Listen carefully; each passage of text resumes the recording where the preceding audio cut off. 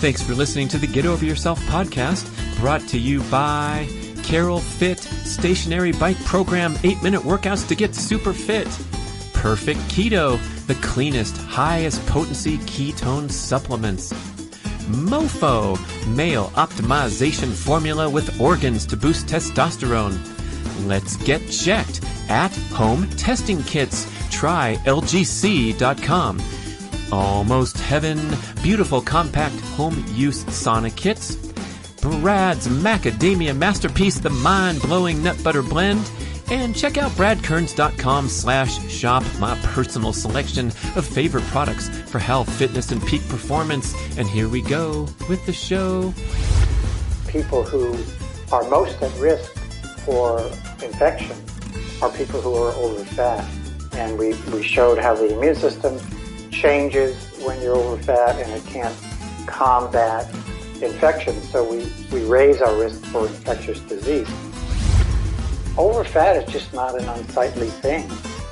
We've talked about how important fat burning is, and if you're storing fat, you're not burning it. So it means that you're not burning fat, but it's worse because that overfat condition, like I mentioned earlier, is that first stage of chronic disease.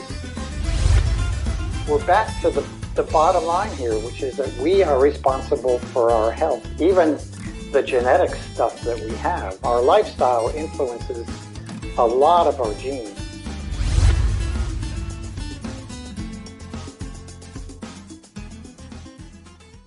Introducing Let's Get Checked.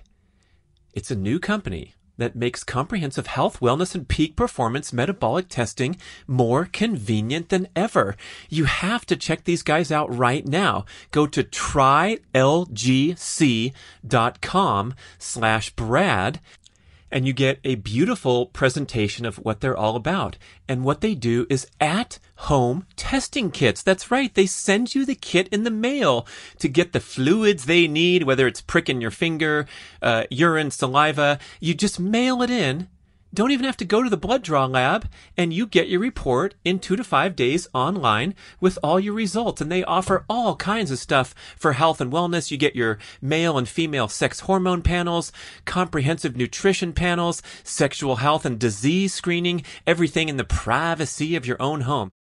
You know from listening that I've been a huge fan of going to the blood draw labs and tracking my numbers, especially my testosterone and my other adaptive hormones. Been doing it frequently, and that helps me really track the training and lifestyle patterns that optimize health and speed recovery, and also the stupid stuff that I do, overstress, overtraining patterns that trash my hormone levels, and then I can take corrective action. I love doing it. It's really popular, but it's a little bit of a hassle to go to the labs, make the appointment, wait around.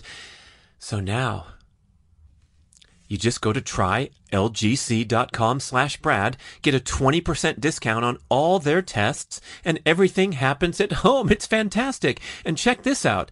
The results are reviewed by their physicians. And if anything concerns you, you can schedule a phone consultation with a nurse and have 24/7 access to their staff through your treatment and your resolution. Oh, these guys are revolutionizing modern medicine and self-quantification. You're going to love it. It's so simple. The website presentation is really great. So try lgc.com/Brad, automatic 20% discount, or you can use the code Brad if you're on their website. Otherwise, let's get checked, everybody. Hey, listeners, enjoy this show with my main man, Dr. Phil Maffetone, a long-time mentor of mine, especially back in my days as a triathlete. He's known as the godfather of fat-adapted endurance training. The MAF, heart rate maximum aerobic function, was named after him, and we have a wonderful conversation on a topic of great interest to many people, specifically 91% of the global population, which is classified as what Dr. Phil calls overfat. And this is defined, he defines it as having excess body fat that impairs health and fitness. That's right, 91% of the global population, 70% of youth are in this category, and that includes a huge percentage, I think Phil said 40% of people that have normal body weight that look fine, but have this dysfunctional fat that does not interact properly with the immune system or the metabolic system. The immune system being of particular concern when we realize the risk of COVID-19 is dramatically increased when you have dysfunctional metabolism such as obesity, high blood pressure, diabetes. So you're going to learn it all from Phil. And of course, whenever you talk to him, we get into all kinds of peripheral topics, giving you the great big picture insights, including, interestingly, talking about the role of high intensity training and how even with the hard stuff, you can get better at burning fat during high intensity workouts, preserving glycogen, not draining that glycogen tank like we've been taught is the essence of hard training for years and years. But this is the life of the fat adapted athlete and the fat adapted human. This is a great show to share with family and friends, so please get the link, spread the word, tell people to listen to this guy. He's been talking in a progressive manner with breakthrough health insights for over 40 years, and he's finally getting his due as one of the prominent leaders in the scene, looking at this overfat pandemic, listening to his advice of basically cutting junk food. You start there, you're smooth sailing. I mean, that's the big one. And then he goes into detail defining what junk food is these days. So enjoy Dr. Phil Maffetone. Dr. Phil Maffetone, so great to catch up with you. Brad, great to be with you again. I hope everything is good and looking forward to a nice chat. Yes, we got a little caught up offline on matters of important life quests and journeys, and I know you've been traveling around and exploring different parts of the country, and but nevertheless doing your thing. And it's so great to see the MAF method become popular. People are talking about it. I get a huge amount of questions from people, and a lot of them are relating to how to integrate these other types of training, thinking that MAF is just about going slow, and they're buying in, but I don't think they're seeing the big picture. So I think I should start with that question. That is the big myth, and it's interesting that different kinds of people, different people who have different backgrounds, say in running, think of me one way, and then the food people think of me as the low carb guy, and then there's all these groups that think of me differently, and even in different sports, people, it used to be that people in motorsports thought of me as the motorsports doc. And so it's interesting, the bottom line is MAF is it's an open system that can incorporate anything healthy and everything healthy. And it is holistic. So it's really about doing everything healthy, not just running slow. And I do recommend people do HIIT. It's not just about low carb. It's not just about anything. It's about figuring out what works for you, personalizing your health and fitness. That's the most important aspect of it. Well, speaking of that and the dietary patterns, this is also an area of great confusion to people, is the role of, I guess you'd say, healthy carbohydrates in the diet and the amount of personal variation that might be relevant. We can all agree that we should be ditching the sodas, the sugars, the refined grains. But beyond that, people are trying to embrace this keto movement that's been so popular, but also train for ambitious athletic goals. And we have to throw all this stuff in the mix and sort through the dogma. So maybe we can cover that part too. Well, it's really simple. The bottom line is to avoid junk food. The problem that many people have is that they don't know what junk food is, or they refuse to accept that certain things are really classified as junk food. And the biggest culprit, and people know that sugar is bad, so they don't put sugar in their coffee anymore, or they don't eat chocolate cake after their keto meal. But they eat chocolate cake that's made with artificial sweetener. Um, and they don't understand that virtually all uh, carbohydrates that are out there today are processed. And unless you buy wheat berries and grind them yourself and make something out of it, um, many people have never consumed uh, real unprocessed wheat. And so when you go to the store and something says natural, this bread says natural, then people think that's not junk food. That's healthy.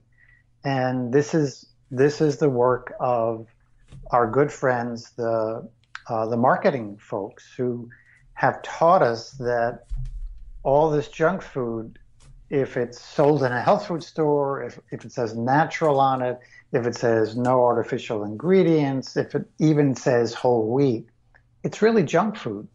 And so we need to get that um, on that level so that because those foods, we can get rid of the sugar and the things that obviously have sugar in it. But if we don't get rid of the foods that are processed that turn to sugar virtually right after we eat it, then we're just not going to be as healthy as we could be.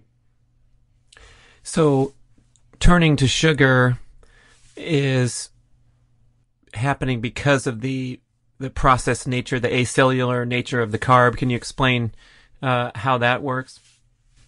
Yeah, it's just highly processed. So we start with a wheat berry, um, which is a little tiny, it's a little tiny, um, um, like a miniature pea, except it's dark brown or brownish in color, um, and and when it's fresh, it's soft. And but in the industry, those wheat berries are processed, so the fiber is removed. Basically, everything is removed except the starch. And not only that, but over the last 10 generations or more, the agricultural scientists have genetically changed this wheat, so it produces a lot more starch. It's a lot more carbohydrate, and it makes it easier to process it. So what we end up with is this white powder, which it may be different shades of white. It may look um, a little darker. They bleach the flour, and that makes it look white. And then sometimes they will add caramel coloring or some other coloring that makes it look brownish, and so it looks natural. And just like they do with sugar, they first bleach it, and it's now this white granular substance. And somebody got the idea that, hey, let's make some of it brown and call it natural sugar. Same stuff, different color, and for twice the price. And like I said, just because it's sold in the health food store, just because it's organic, just because it says natural, doesn't mean it's healthy. And so all those things really go in that category of junk food. So then if we're left with the natural looking foods that come out of the ground off a tree, and we're emphasizing the vegetables, fruit, tubers, and going from there, I guess we can strategize based on our individual characteristics and fitness routine, what level that intake might sustain in the diet. Exactly. We're all individuals, and so we need to personalize that. That's what I've been teaching my whole career is I'm not going to give you a diet. I'm not going to tell you what to eat that's natural. I'll tell you what not to eat, all that junk food. But you have to figure out what works for you. And not only that, but as we age, that changes. We may be doing something different today than we did 10 years ago because our body has changed, our needs have changed, and we've hopefully have kept up with those changes. So we keep modifying our food intake, not just the quantity, but the quality. And and that's very important. And I have tools that people can use, like the 2 week test and the 2 week keto test. Um, uh, if they're if they're over fat, for example, they know they need to reduce their carbohydrate intake significantly, and eat higher amounts of healthy fats and make sure they maintain a moderate amount of protein. Those are, I mean, there's certain basic needs that we as humans have. Um, Eating high quality, healthy fat, eating high quality, healthy protein. And then really the difficult part for most people is, well, how much carbohydrate do we eat? And that's why it's a good starting point, because once you've got that, everything else falls into place and it's relatively simple. Well, I guess we just hit a fork in the road, Phil, because your research suggests that this massive percentage of the population is overfat. I believe you coined that term, and you can describe the definition there. And if that's the case, then it sounds like we have mostly an obligation to try to minimize carb intake, minimize insulin production, so we can burn more body fat. Exactly. And just for the record, I didn't coin overfat. I defined it, overfat and underfat. Overfat, I started using when I first got into practice. I saw it in a journal article, sort of in passing. They mentioned um, people who had excess body fat, and they said, it's like being overfat or something like that. And I thought, boy, that's a great word, because not all overfat people are obese, which was the popular term, and not all overfat people are overweight. In fact, a recent study that I wrote up with my friend Paul Larson, called Revisiting the Overfat Pandemic, something like that. Um, I took some of the newer research and showed that over 40% of non-obese, normal weight people were still over fat. That's a lot of overfat people that are previously classified as normal and healthy, and that's obviously not the case, because the definition of overfat is excess body fat that impairs health and fitness. And the reason that impairs health and fitness is because when we have too much body fat, it doesn't act like healthy body fat. Healthy body fat is a metabolically active tissue that helps our immune system. It helps our metabolism. It's an energy depot. It does so many good things. But as soon as we have excess body fat, those fat cells become what they call sick. They're actually called sick fat cells because they're not functioning well. They're actually doing the same as people who are malnourished and underfat. And Paul and I actually wrote a paper on COVID-19, showing that people who are most at risk for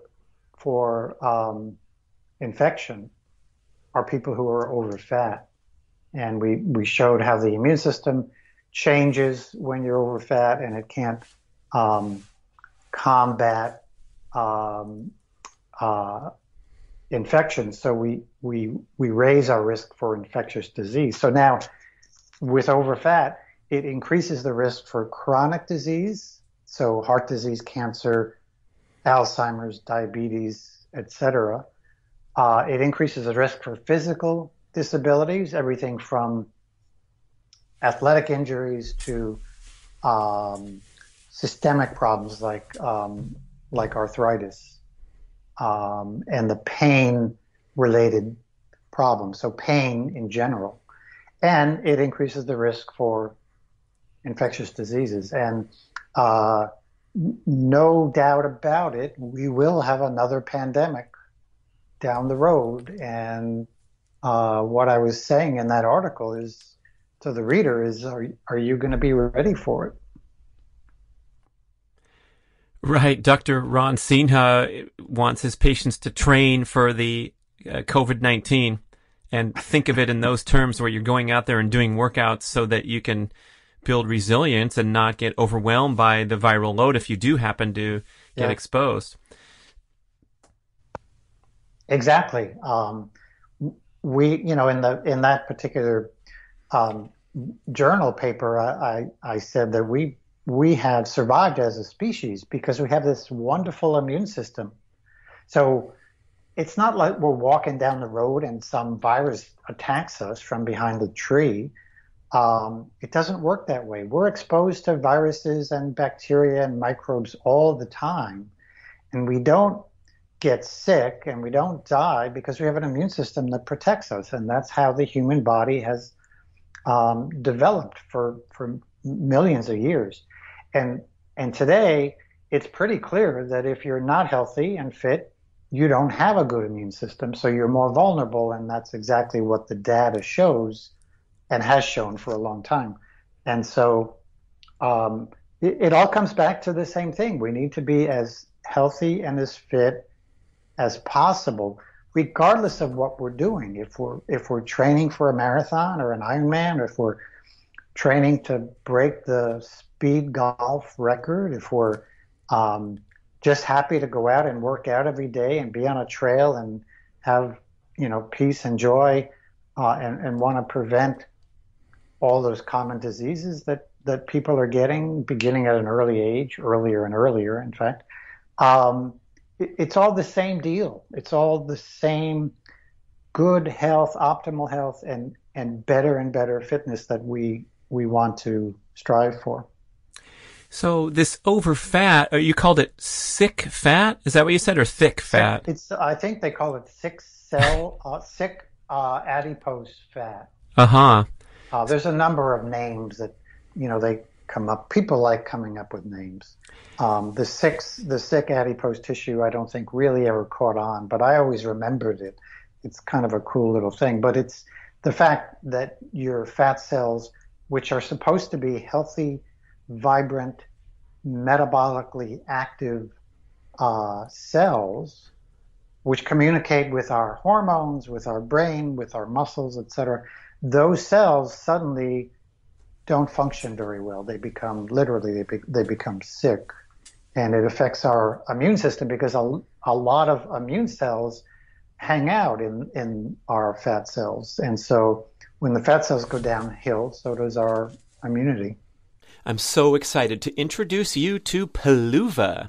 This is a new zero-drop minimalist shoe with the distinctive 5-toe design from my main man, Mark Sisson. Peluvas give you the most authentic barefoot style experience, but with sufficient cushioning so you can use them for all manner of daily movement, especially walking and many other fitness and athletic activities. Peluvas are also incredibly stylish, so you get a barefoot shoe that you're not embarrassed to wear around in daily life.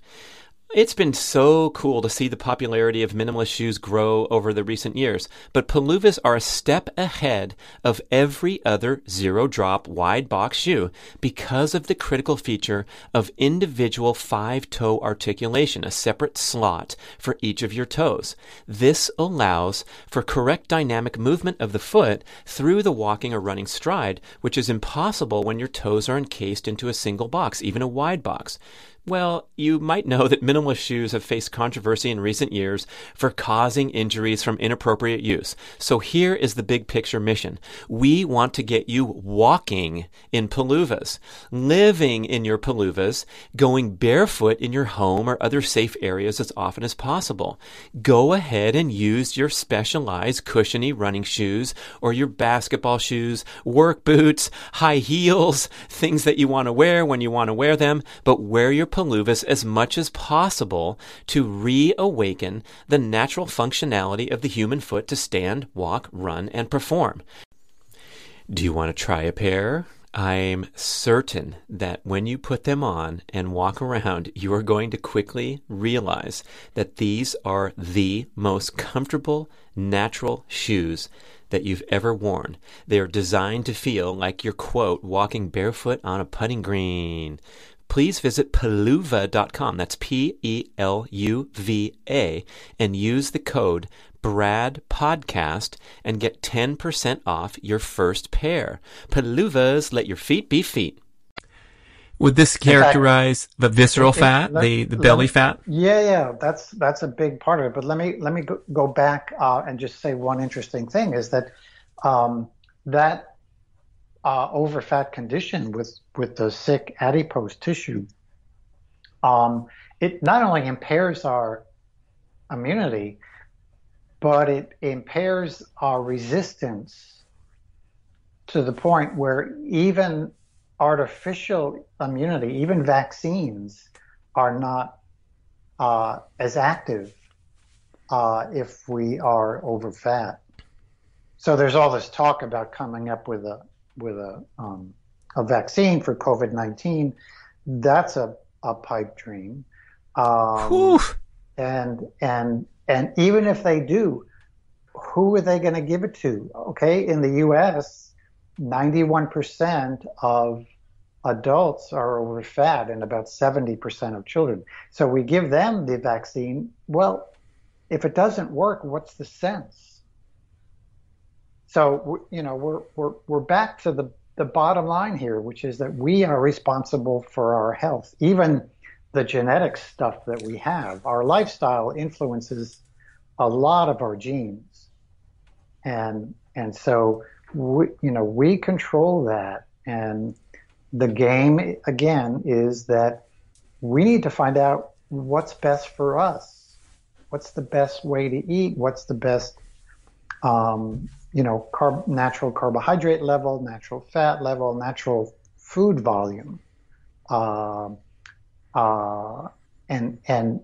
when we do that, we get closer and closer to optimal health and fitness.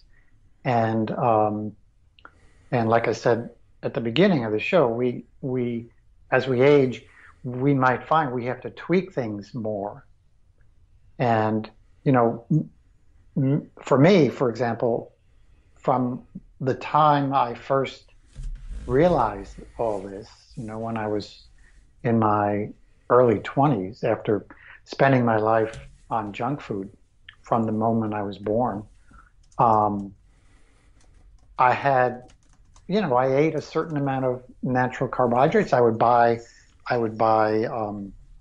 those wheat berries and cook them down and make a porridge, or I'd buy, whole rye or whole oats, which, took 45 minutes to cook. And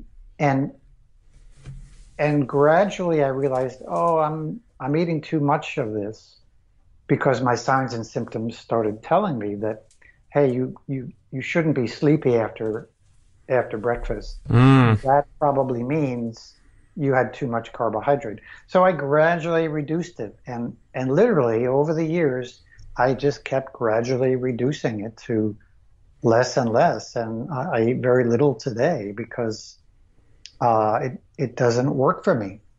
That's just the way it is. Whether I have this prevalence or this relationship with diabetes, which I was diagnosed with early in life, and I said, oh, wait a minute, I'm not going there.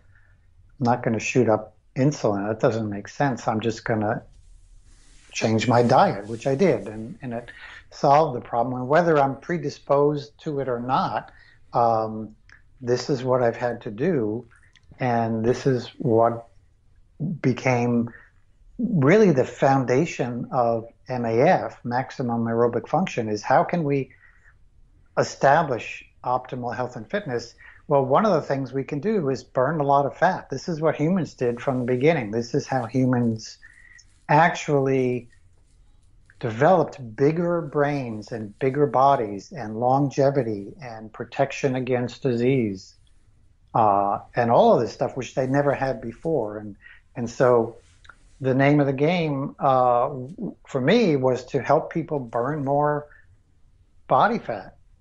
And as that happens, all these problems they have start going away, and all these goals they have from a fitness standpoint, for example, um, start getting realized. They could run faster at the same heart rate, for example. They can basically do more with the same effort, which is uh, what human performance is all about. Yeah, it seems like that could be uh, the compelling overarching goal of being healthy is just to burn more fat, burn fat better, especially when these numbers are staggering that, almost, almost all of us listening, might be classified as overfat, even if, the 40% that look just fine and seem to be performing pretty well. But again, we're comparing to, a pretty disastrous normal. So, we could probably all have an ambition to get better. Yeah, that's true. And before I interrupted you, you had asked about visceral fat, abdominal fat, and there's something called abdominal overfat, which I termed. And they used to call it abdominal obesity, but these people were not obese, so you can't call it obesity. It's abdominal overfat. And it's really simple to figure out if you're overfat, and it's that you measure your waist at your umbilicus, your belly button, and you measure your height, and your waist should be less than half your height. Simple as that. And if it's not, you're overfat. And it's scientific. It's obviously easy to do, and you can throw your scale out because the scale weight doesn't relate to fat, to body fat. It relates to weight, which is mostly water, and of course muscle mass, which is mostly water. Abdominal fat is particularly harmful because it tends to promote chronic inflammation much more than all the other body fat when there's excess amounts. And abdominal fat also reflects pericardial fat. So when we see too much abdominal fat, we know there's too much fat around the heart, which is dangerous because this fat is producing inflammatory chemicals. And the next step in heart disease after being overfat is chronic inflammation. And so having an abdomen that's bigger than it should be is dangerous, not just for the whole body, but the heart in particular and the blood vessels. Is this standard for both males and females to strive for? Because it seems like It is. female naturally carrying more body fat, but I guess all these are factored in with their. They're all factored in, and through the years, and I've been measuring people from the beginning. We can't all go to have a DEXA scan every month or two. It's not practical. It's not safe, and it's not affordable. And so, how can we determine someone? This all came out of my desire to figure out my own needs and help people figure out their needs. Okay, here are some simple tests you could do, and if you do that test and you're less than your abdominal area is less than half your height, then it rules out overfat, and if you're not, it rules in overfat. But through the years, we had waist to hip ratio, we had other measurements that have been determined to not be scientifically valid over the long term.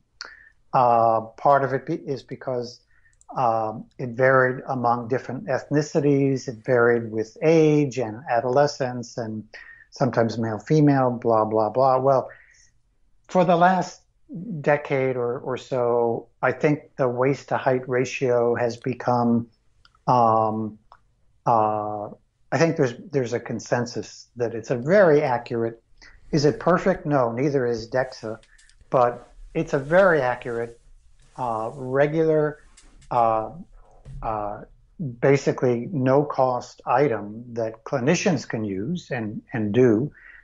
There's a lot of studies that use waist to height ratio, and the individual person who's the one in charge can use that every month or two to monitor their loss of body fat, to monitor and make sure they're not gaining body fat as the years go by. It's just um, a very accurate and very good assessment. So it's good for anyone of any age. I say that you have to be standing to use it. So if you're a 6 month old, it's not going to work. But when you get to be 2 years old, um, any gender, ethnicity, age, it's a very effective tool. Pretty handy. So I'm thinking of many well-meaning enthusiasts that I engage with here from that are making a devoted effort to get that belly fat off, for example, and it turns out to be pretty difficult. And I want to pair together another comment you made that I guess as we age, we become more insulin resistant and possibly warranting a gradual reduction of carbs over the years, which is the same thing that happens with the accumulation of body fat. That's exactly true. We do become more insulin resistant, and therefore we have to adapt to that problem. Insulin resistance is a serious problem. It's carbohydrate intolerance. That's what I call it, because it's a better name because it refers to carbohydrates. When you start talking about insulin, the average person starts falling asleep. So you want to refer no to pun intended there. They can relate to carbohydrates. They may not quite know the full extent of what carbohydrates are and which ones are healthy and not, but it gets them in the ballpark.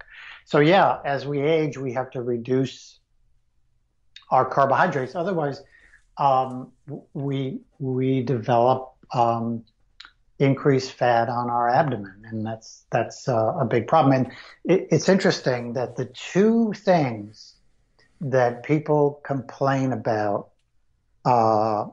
with when they're following MAP, one is that abdominal fat. They just can't get those last couple of inches, or there's those last few inches, or any of the abdominal fat. Everything else is gone, but they've got this abdominal fat lingering on and they don't understand.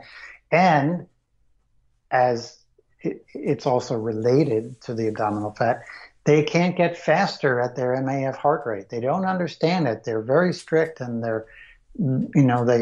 promise that they're being honest with the 180 formula, and Maffetone doesn't know what he's talking about. This doesn't work for me. Well, it works for everybody. The problem is that when you don't get faster at your MAF heart rate, and you're kind of stuck in this slow motion mode, and or if you've got excess body fat, it's really the same problem. And it's that people aren't addressing that carbohydrate intake issue. They're either eating junk food that they think is natural, or there's hidden carbohydrates in what they're eating, especially in people who work, they commute to work, they may be traveling a lot, and they have to eat out often. I can tell you, especially coming from the restaurant industry, I can tell you that sugar in a restaurant is one of the most common spices. They put sugar in everything. And flour. You go in, you say, look, I want some sliced eggplant sauteed in butter. They say, oh yeah, we could do that. I said that, but there's no wheat on it. You don't put flour on it. Oh no. And then with some tomato sauce, you don't put sugar in the tomato sauce. Oh no. And you ask them and you question them how it's made, and you find out, yeah, well they just dust the the food with flour, and you have to put a little sugar in the tomato sauce because that's what my grandmother did.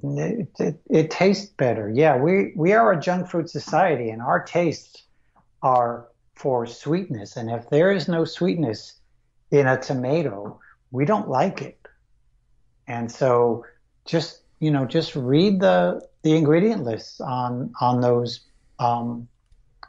tomato sauces in the grocery store, for example, um, or anything, any any Anything. any packaged food that you think is okay. You buy it from the health food store. It says natural, and you read, try and buy bacon, natural bacon, organic bacon that doesn't have sugar.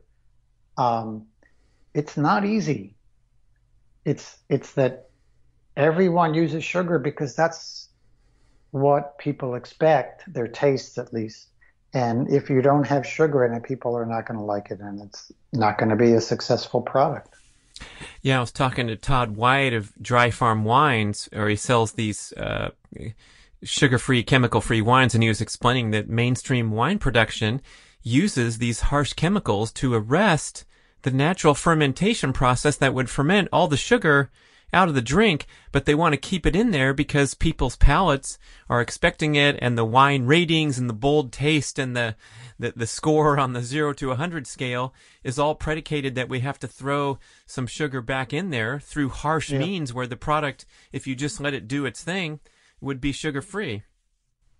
Yeah, and what happens with sugar addiction, which is what we're talking about, is that it changes our taste buds. It's not permanent, but it changes our taste buds. And we now, with sweet taste buds flying high all the time, we now cannot eat things like vegetables.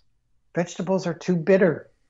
So it's not just that kids aren't eating their vegetables, adults aren't either, because these vegetables are too bitter. And in restaurants, this is another place where they throw some sugar because now they make the vegetables sweeter. But because our taste buds have changed, we as a society can't handle bitter things. Coffee's bitter, so we've got to put sugar in it, and tea and vegetables and so on and so forth. And what happens when we get off the sugar and when we overcome the addiction, which can take time. We can get off the sugar overnight, but that addiction to sugar and those sweet taste buds, they linger on. It takes a while before you could walk past a bakery and not keep looking and breathing in deeply because you think of all that wonderful stuff that you think is wonderful. But eventually that disappears. But what also happens is we lose that taste bud effect. That sweet taste goes away, and then and only then can we drink a great espresso and taste the real flavors that are there. Only then can we consume a dry red wine and taste the bouquet that is just amazing. And only then can we eat a piece of raw cacao. That's the chocolate before they put the sugar in it, which is very bitter, but it's so delicious. And it's sometimes a test when people say, "Oh yeah, I don't eat sweets anymore. I don't have a desire to eat sweets." I'll give them a little piece of raw cacao, and half the time they spit it out because they can't handle it. I said, "Well, you've got a ways to go still." That's the final test. Yes, Order up 100% cacao bar and see how you do.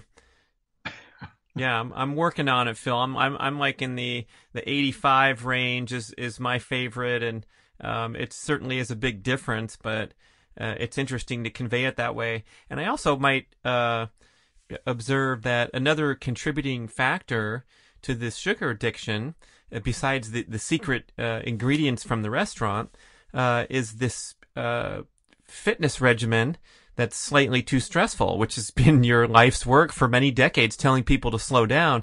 But I don't think people are making the connection properly that these high carbohydrate burning workouts, a pattern of them, is going to push you back in the direction of reaching for the foods that are contributing to that visceral fat. Exactly. There's in improving our ability to burn fat, maximum aerobic function, burn as much fat as we can.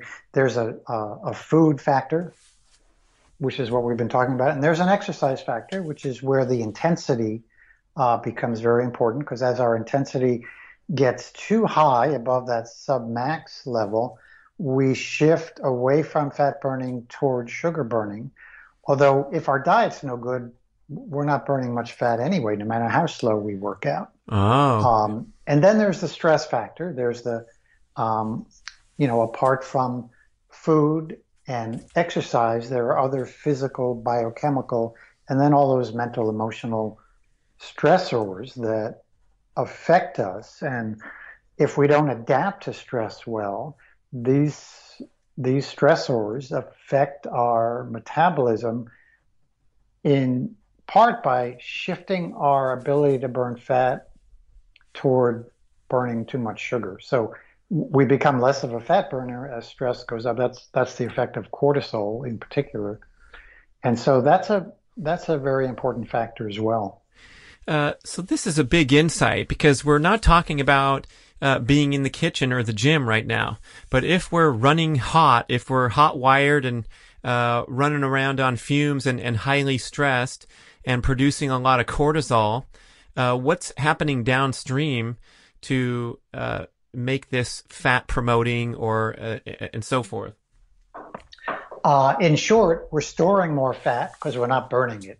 We don't, we're hardwired to store fat because that's how humans have developed metabolically. We store fat so that when we are ready to burn it, there's plenty there to burn. So with all that stress, we just keep storing more fat. And just go to any marathon or triathlon, and you'll see the majority of athletes are over fat.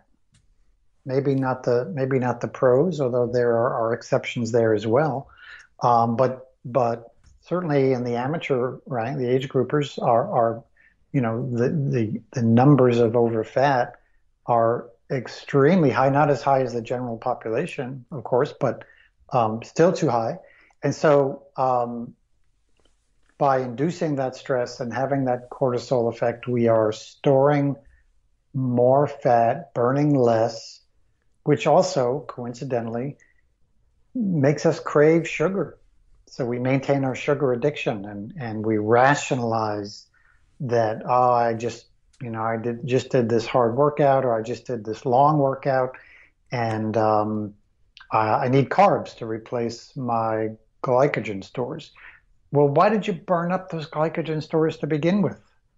The answer is you didn't burn enough fat. That's one of the things that fat does, not only with competition, not only with a HIIT workout, but with training from day to day, is we burn a lot of fat and we conserve our glycogen. Hey, ladies. You may have heard me talk about GAINSWave treatment for improving male penile vascular health and sexual function, and maybe you thought, hey, what about my needs? Well, GAINSWave has got you covered with a revolutionary new treatment protocol called GAINSWave for Her.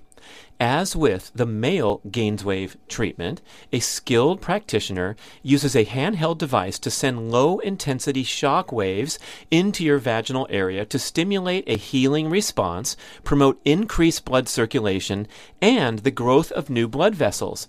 After a series of 6 to 12 very brief treatments, which are painless but extremely effective, you get real results, with GAINSWave reporting an 80% success rate. Some benefits. You will revitalize your intimate relationships with heightened sensation and arousal and enhanced pleasure and satisfaction. Don't contemplate invasive procedures or uncomfortable medical treatments. Regain confidence and reclaim your sexuality with GAINSWave for Her.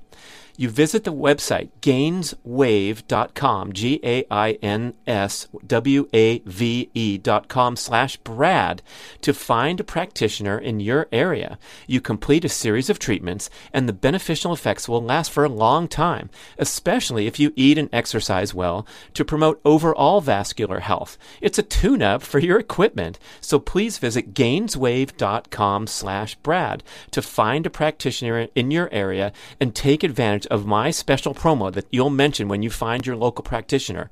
Buy 6 treatments and get 1 free.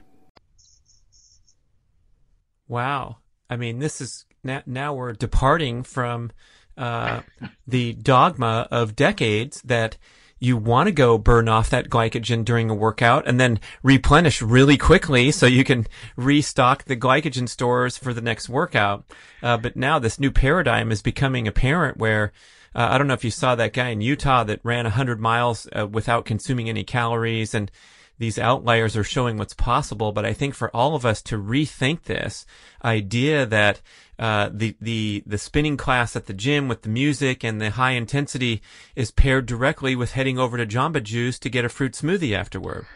Which has a lot of sugar in it. No question about it. But the problem is that it's not a new concept. It's not. It's an old concept. This is how humans were for millions of years, and suddenly, depending on how you want to relate to it, is it the agricultural revolution when we started processing carbohydrates?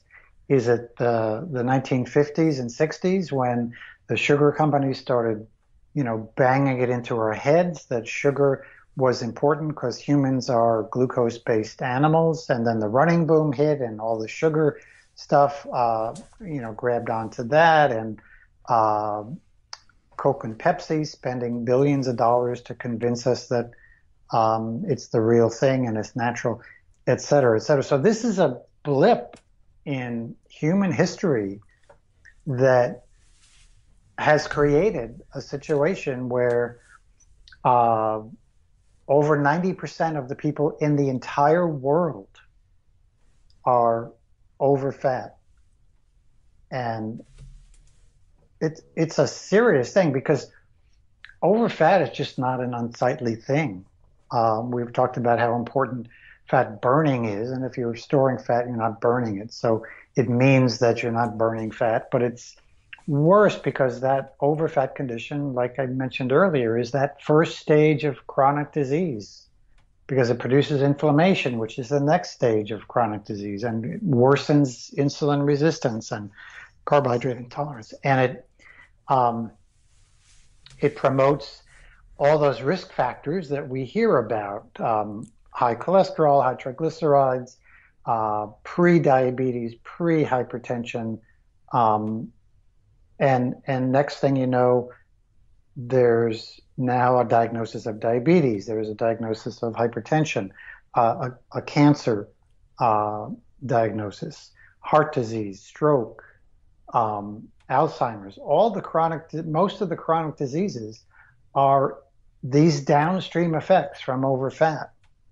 And most of those chronic diseases are preventable, and you prevent it by reducing body fat.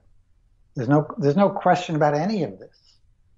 And when we start looking at the big picture, we realize that the trillions of dollars, tens of trillions of dollars spent every year, for the most part, go to these preventable conditions that we can do away with almost overnight. I mean, we can do away with the process very quickly.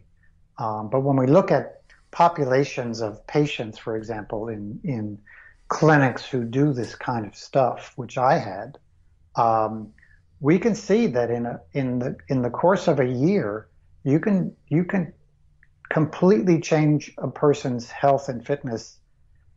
And if they're on 10 medications, now they're not on any medications. They were overfat, now they're normal fat.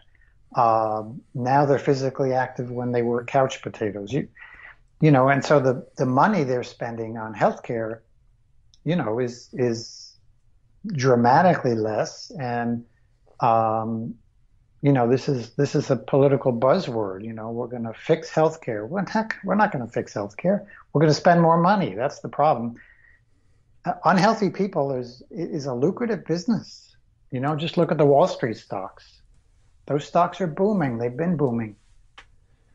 Yeah, I mean, there's plenty of well-meaning, well-intentioned people, including the candidates who want to reform healthcare and all that. But it does seem like that we're attacking the problem from the wrong direction, and We're treating symptoms. right. That's exactly what's happening, and we're never looking at the cause because there's too many lobbyists that don't want the cause to be developed. Sure, we've got some. We don't have sugar in schools. We think that's not true. We're trying to take sugar out of hospitals, but companies have long-term contracts like Coke and Pepsi, so that's not easy to do. We're trying to, reduce unhealthy foods, and we're going to cut down on the size of the containers for soda. Well, that's just gimmicky hogwash. So we cut our soda in half, and the kid now has two of them instead of one big one. Um, Even if it was kept at half, there's a threshold of sugar and that insulin mechanism. It doesn't take much to create the overfat condition. And if we cut our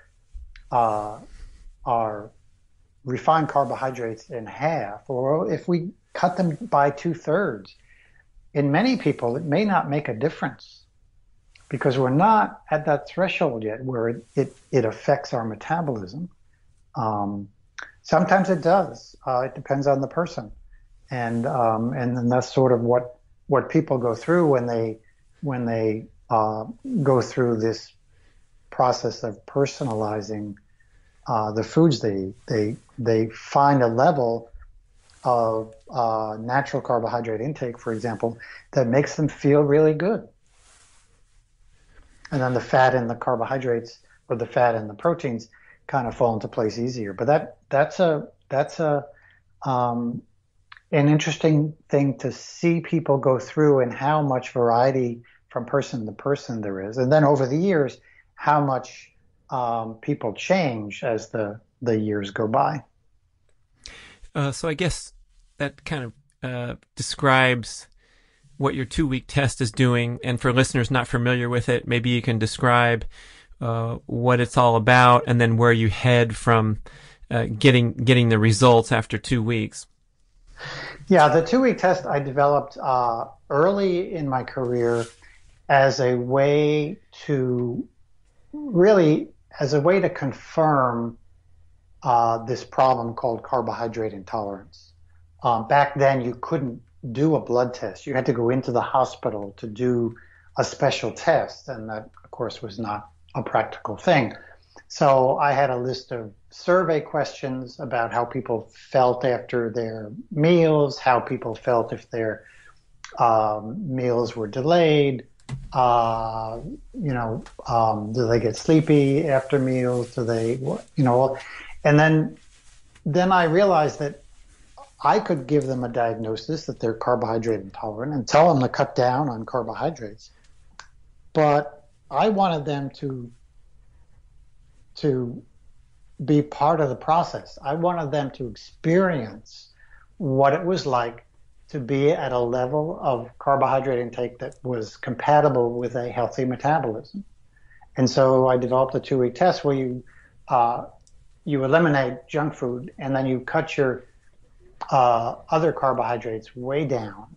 So you're eating plenty of food, but you're plenty of vegetables, but no fruits, no grains, even the natural ones, for a period of 2 weeks. And you monitor your signs and symptoms. And at the end of 2 weeks, you look back at your signs and symptoms and say, oh, gee, I'm not sleepy after meals. My energy's better. I'm sleeping better. I'm waking up feeling good, not depressed, whatever. And now you you say, okay, what do I do now? Well, what you do now is if you want, you start adding some natural carbohydrates every other meal. So maybe you have a small piece of fruit for lunch after you've had your normal low carb breakfast. And and if that piece of fruit makes you sleepy after the meal, then you know that that little piece of fruit is too much carbohydrate for you. And people go through this, and what it does is it just brings out their instincts and their intuitions. You know, animals know how to eat in the wild, but humans have forgotten that. So it brings people back to that. And so you should be able to be sitting having dinner and get to that next forkful, and before you put it in your mouth, you say, "Oh, I'm finished. I feel finished," and you can put it down, and you're done. That's the end of your meal. People can't do that now. Animals do that. They don't. You know, I'm not talking about pets who are eating junk food every day, but animals in the wild will not just keep eating until they explode. Well, we're distracted because we're watching TV while we're having too many bites of popcorn or whatever it is. Yes. Yes.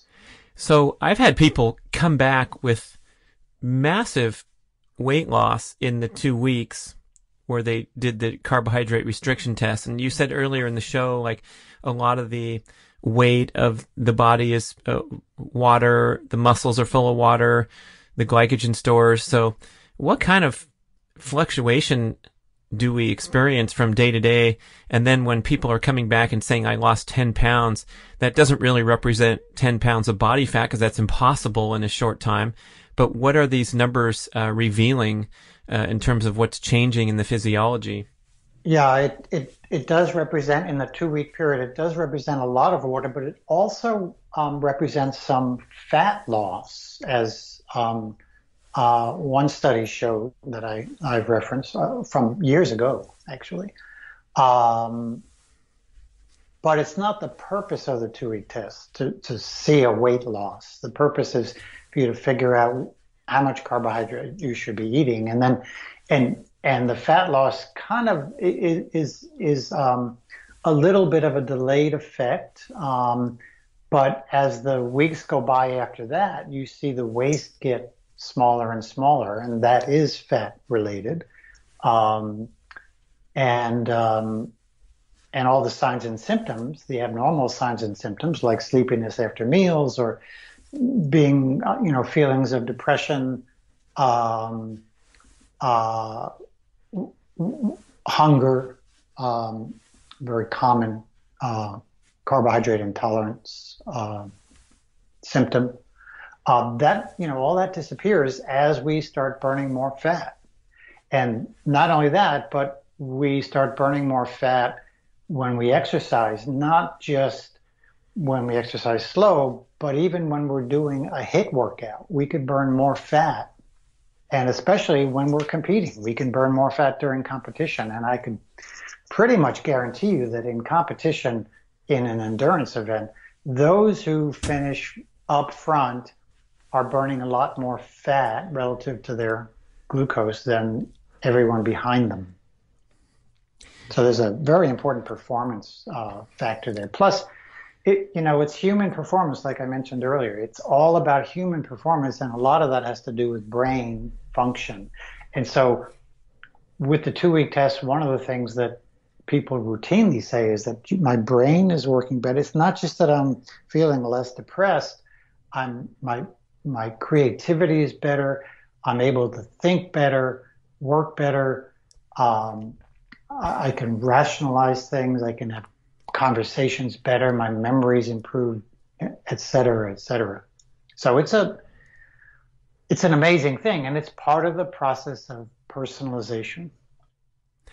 I guess the brain is getting a more steady source of fuel because you're not so dependent on glucose in the muscle tissue, and perhaps you're making ketones.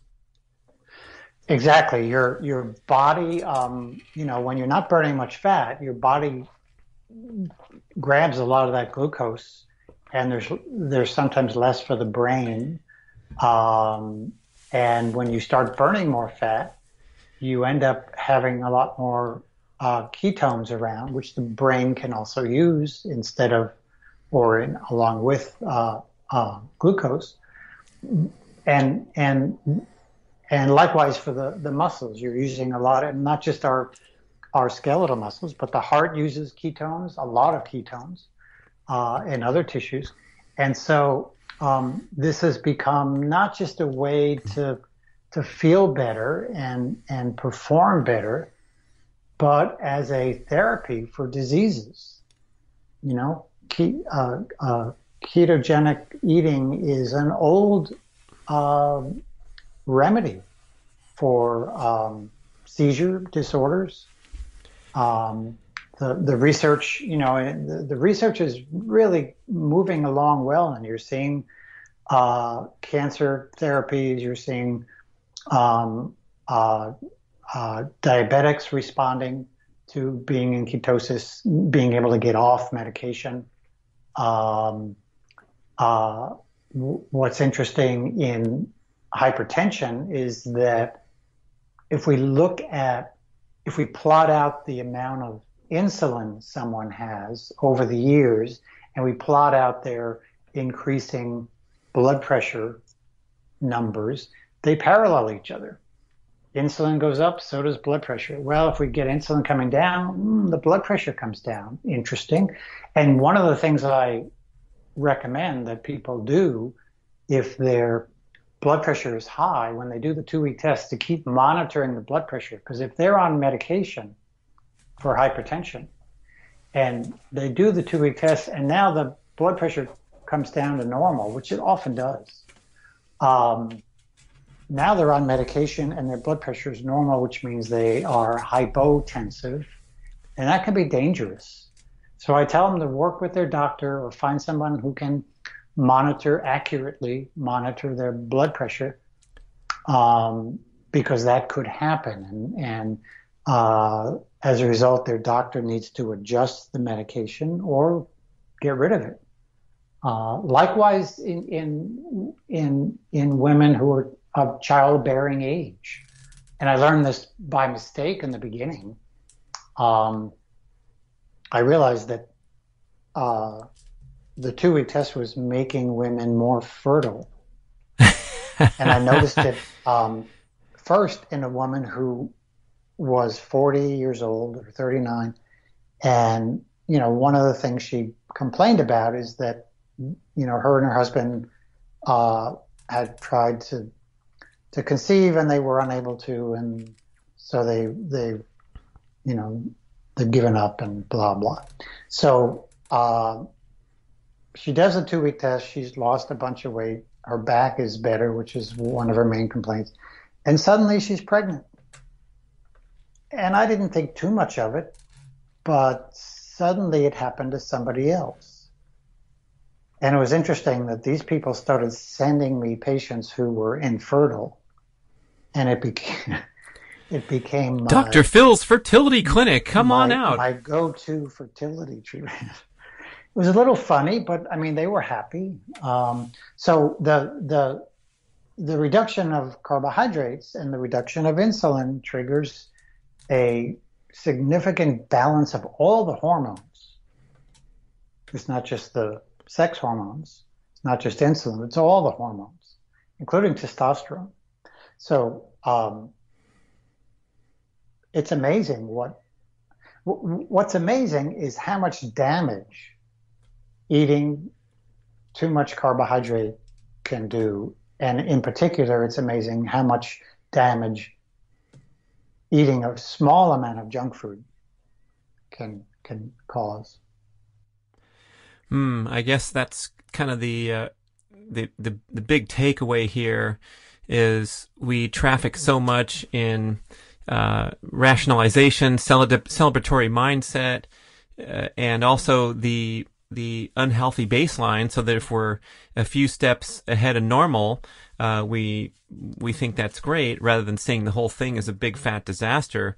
And so, the idea of getting a zero tolerance policy going might not be pleasant for a lot of people, but it seems like that could be the thing that could push people into a new realm of functioning, like the fertility stories that you tell. Yeah, and with the increasing aging population, people are concerned about what they have seen in their parents. They've seen uh, significant cognitive dysfunction, not just Alzheimer's, but the memory loss, um, uh, strokes, and the ongoing care that's needed. Basically, they have seen their parents and grandparents and aunts and uncles go through this decline. And because modern medicine is so good, they can keep people alive, but with low quality of life. And people start losing their independence. And the thing that people are afraid of um, are being like that. In particular, they're afraid of losing their memories. They're afraid of uh, losing their driver's license and um, things like that. That it's. I mean, I'm happy if somebody can take my license away and drive me wherever I need to go. Oh, I'd take But that bet right now. yeah, If someone could drive me anywhere the rest of my life, or a self-driving car, I would turn in my paperwork right now and just sit in the back seat. yeah. I wrote an article called "Healthy Driving," and a lot of it was basically, we've got to have a good brain, and if we're eating carbohydrates, we're not going to have a good brain. So there's a lot more accidents from people whose brain function becomes impaired because um, they're pre-diabetic or they've just eaten a donut. I mean, it doesn't compare to the number of alcohol-related accidents, and so we need to look at these things. We need to look at the fact that we talk about prevention, but we never implement it. It's almost a political term these days, and it's really sad. And people have seen that, and people with aging are looking for something to do that is going to change it. And I'm hoping, and I've been hoping from the beginning, and um, I'm hoping that the increasing trend of reducing sugar, low carbohydrate, um, improving, increasing body fat, increasing healthy dietary fats. I'm hoping that trend, which has come and gone Hmm. ever since I can remember, uh, only to be fizzled out by the sugar industry, for example. I'm hoping this trend that seems to be catching on now is here for good. And we'll have to wait and see what happens. Well, thanks to your hard work, we're making progress, and it is heartwarming to see that. I still feel like most of the responsibility is on us to get our middle finger working and stick it to the people that are still putting up billboards, convincing us to, drink the vitamin water after the workout. There I go. I just lost another sponsor. But before we let you go, Phil, I want to cover that interesting insight when you talked about high intensity exercise, still in the context of improving your fat burning and how you can burn more fat calories even through the process of a workout that clearly is causing some demand to be burning glucose. But I think it's all about doing it correctly and also coming to the table with those fat burning capabilities thanks to your diet. And of course, thanks to the aerobic base building that you've been talking about for 40 years. Yeah, and I learned in college that we burn fats for energy, we burn sugar for energy, and there wasn't the kind of research that we had that would come up as the years went by. Um, but I knew it, and I learned how to practically, implement lifestyle to improve it. And when I started testing athletes on a treadmill and measuring oxygen and carbon dioxide, which tells you how much fat and how much sugar you're burning, it basically proved that what I was talking about made sense. And In fact, it was only a few years ago, uh, and this is how I met Paul Larson, Professor Paul Larson, who is often I call him my professor. Um, uh, he had him and his team had published a study that showed that HIIT athletes or young college students who were doing high intensity training um, could burn high amounts of fat. And I sent him an email.